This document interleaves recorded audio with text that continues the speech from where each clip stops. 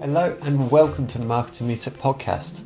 My name is Joe Glover and thank you so much for taking the time to listen to this podcast. It's really appreciated. Today we have a talk by Zoe Cuthbertson. She is the head of marketing at Aldermore Bank plc, although it's very important to note from this talk that Zoe is speaking in her personal capacity. Zoe will be speaking to you all about how to build the perfect marketing team and the components of the team that will make up everything that you need to cover in marketing. Now, I know that a lot of the people listening to this podcast will also be individuals in marketing operations, but what you can take from this is you can almost put on different hats over the course of your day in respect to the team that Zoe's laid out. You leave with a really good idea of the types of things that marketers should be considering and should be implementing.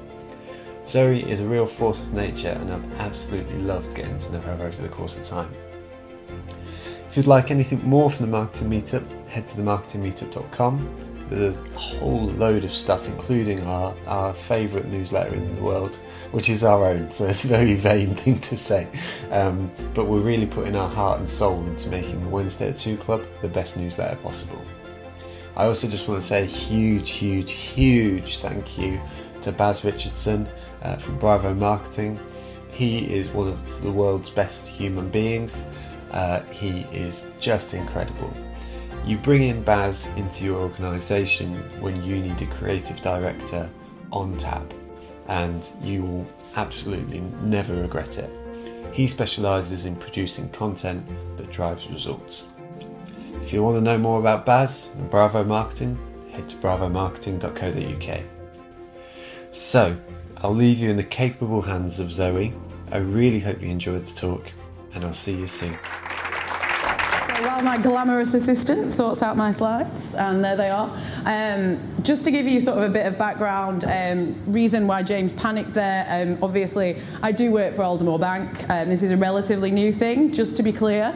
Obviously heavily regulated compliance environment. I am not here representing Aldermore tonight. These are my own views. I have been in marketing for around about 14 years for my sins, doing different roles, and actually the reason, my sort of history in terms of marketing, is kind of why I wanted to do this topic tonight. So for me, marketing has been through such a massive change in the 14 years that I have been part of it. And I started out for Littlewoods. Does anyone know Littlewoods? Yeah. Catalogues. Yippee! They're so cool, aren't they? Massive things that cost an absolute fortune to print. You can hold a good table up with them. Things are going great. You flick through, you circle, if you're anything like I was when I was a child. And while I was with Littlewoods, they became Littlewood Shop Direct Group. We launched Very and we went online. So hugely different. And lots of challenge, lots of things going on, and this, I feel I'm lucky enough that this was all in my career. So, for me, why the full stack marketer is a myth. So, who here, I'm just interested in a show of hands, who believes they're a full stack marketing expert? Oh, how very interesting. So, are we all pretty crap then? The primary responsibility of any marketer is to place a product or service in front of the target audience with strategic messaging that raises brand awareness and ultimately drives traffic and sales. Do we agree that's what we do? Excellent. Sounds simple. Let's just crack on and do it. But you add in regulation, good old GDPR. You add in all the array of channels. You add in all the different consumer groups, and this is what I believe you end up with. This is what a marketer does, a whole lot. And this is just really a slide talking about channels. So I haven't even really considered anything else, and we've already got there all of this stuff that this one thing a marketer does. Then we add in, we've got to be strategic. So we've got to look at the future. We've got to be able to set businesses on where they're going. We've got to have a vision. We've got to be blue sky. Oh, but also we've got to implement. Nothing's going to get done if we don't crack on and do it. So we've got to get on with the here and now, and we're expected to be detailed. So it's only me who thinks I'm kind of describing two people there. Yeah. And we've also got to be customer focused. delivering best-in-class customer experience, that new sort of buzzword that's kind of come around recently. It's not good enough now just to have a great message, throw that out there, hope it sticks. Now we've got to concern ourselves with how the customer feels, and they start complaining a lot more, so we've got to make sure that we have a really great experience for them. But we need to be commercial, so we've got to think about business growth. We've got lots of targets, and very often, I might be big in marketing up here, but I'm going to do that. We have a pretty tough time. So we have some pretty heavy targets and some pretty hefty budgets across different industries. So we've got to do all these things. We are in marketing. We go to interviews. We go to different pitch sessions. We go to whatever it is that we do in our day-to-day. We represent. We are a marketer. But are we B2B or are we B2C? Are we in a competitive market? Are we in a niche? Differing channels, so different businesses want to use different channels more, and then don't even get me started on physical stock. I could not cope with expiring stock. I've never been in an industry that requires it, and I don't think I'll ever dash to go there. FMCG, you can keep that. It scares the life out of me. So I consider myself a marketer. However, I do not consider myself all of that. And you guys said exactly the same. So none of us would say we are a full mix marketing expert. But is that an issue? So the thing that gets me is I still look at job specs. I go and speak to different people. I've had quite an interesting time in my career very, very recently where I decided I was going to go and be a consultant. How many people are freelance here? Quite a few. So I decided I was going to do it. I was like, I've reached that point in my career. I'm going to have a bash. And I started having meetings. And all of a sudden, people were asking for things. And I was kind of like, I don't know if I can do that. Yeah, but can I do it well enough? Am I good enough at that? Am I really an expert in that? You know, me? So for me, the question is, what value is there actually in being able to say you are a full mix marketing expert? The Spork. Fantastic product. I went to a talk recently from our sponsor, Drift, and Ryan Dias said, very eloquently, that the Spork is a stabby spoon and a sucky fork.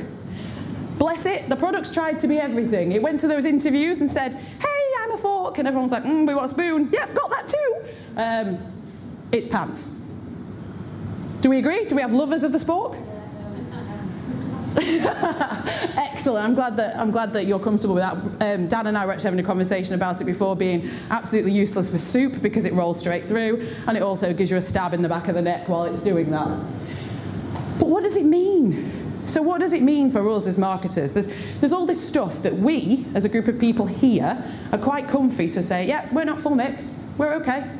But then you have to go out in the big wide world and try and make some money. And how the hell do we do that? Because people don't quite get that. They want a marketer. Those peeps that do that. Those peeps that can do web analytics, look at funnels, content, look at APIs, talk about PR. One person, apparently, is capable of all of that. So, I've started my own slide there with enter the T-shaped marketer and the T-shaped marketing specialist. And I believe this is the way forward around how we should shape ourselves and manage in now the ridiculous breadth that is being a marketing expert. So how do you ensure that you are T-shaped? And I've said T-shaped for success. So for me, you've got to get that breadth. So ask questions, be interested, get involved in as much as possible. I wouldn't necessarily go in there saying you're an expert, but go in there and find out. So a great trait of a marketer is to be interested and ask those questions. Get that breadth. This is something, commoditize your capability, that I think the guys who were saying they were freelance, etc., actually do better than in-house marketers like myself, because you actually have to find a way to sell yourself. I was talking to one of my network recently who's recently decided to go freelance, and she was like, so I've been and spoke to a few people, but I was just kind of babbling. I couldn't really tell anybody what I do. And then I was putting a figure at the end and saying, oh, by the way, are you okay to pay for that? And they were kind of like, no. And so it hadn't gone that well. So she was like, right, okay. So I'll slim it down. What am I great at? So she was finding her capability and how to commoditize it. So be honest. Be honest about what your expertise is. We're all quite comfy to sit here tonight and go, we're not good at everything. Do that and find something that fits. Find what you enjoy. And the big one for me is being able to evidence it. So I think I only picked this up when I had to start going for interviews very recently, and my CV, up until quite recently, I'm embarrassed to admit, was quite light on the numbers front. So it's considerably different now, by the way. And I have plenty of evidence in there for the bits that I believe that I can do. There is some. I know that'll come as a shock, but there is some. And in terms of the last point, be able to identify your value. So it goes back to that commodity bit. Is there a specific industry where you fit in? So I've gone back into the great corporate world currently. I feel like I fit. I feel like I fit in there. I probably fit better than you, Dan, I think, to be honest, right now. Is it a business of a specific size that works better for you? That goes back to funding and things like that. Is there a certain amount of funds? I've recently been with a startup. That was very tough for me. I needed a bit more money than that, not for myself to spend.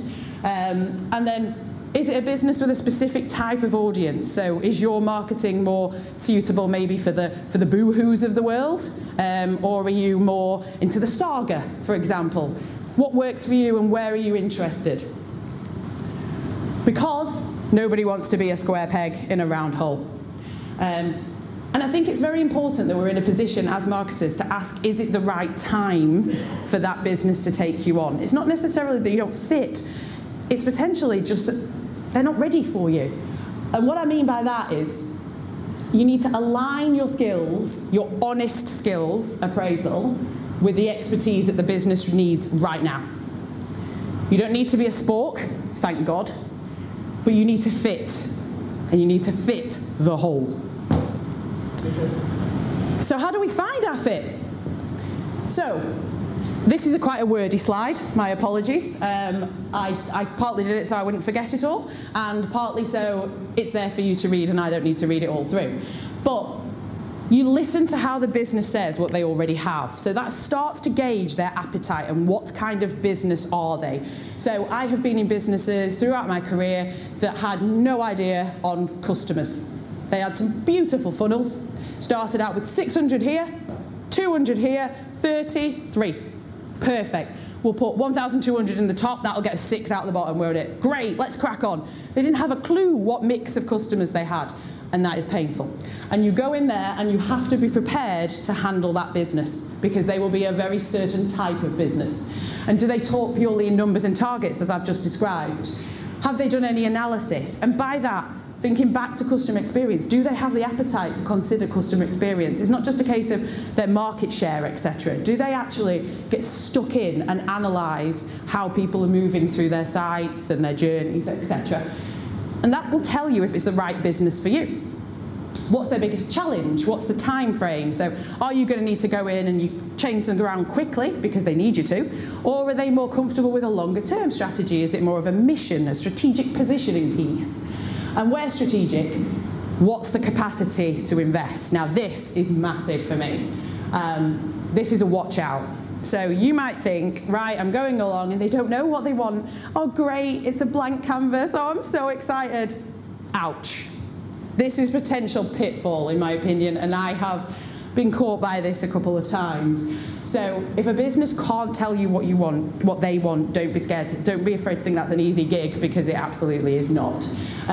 You have to make sure that they have the appetite, the funds, and they understand that this is a longer term gig, because they are still saying, we've recruited a marketer, we're going to have extra value, we've got it, we've nailed this. No, you haven't. No, you haven't. So this is very much a managing expectations exercise, that it isn't a quick win.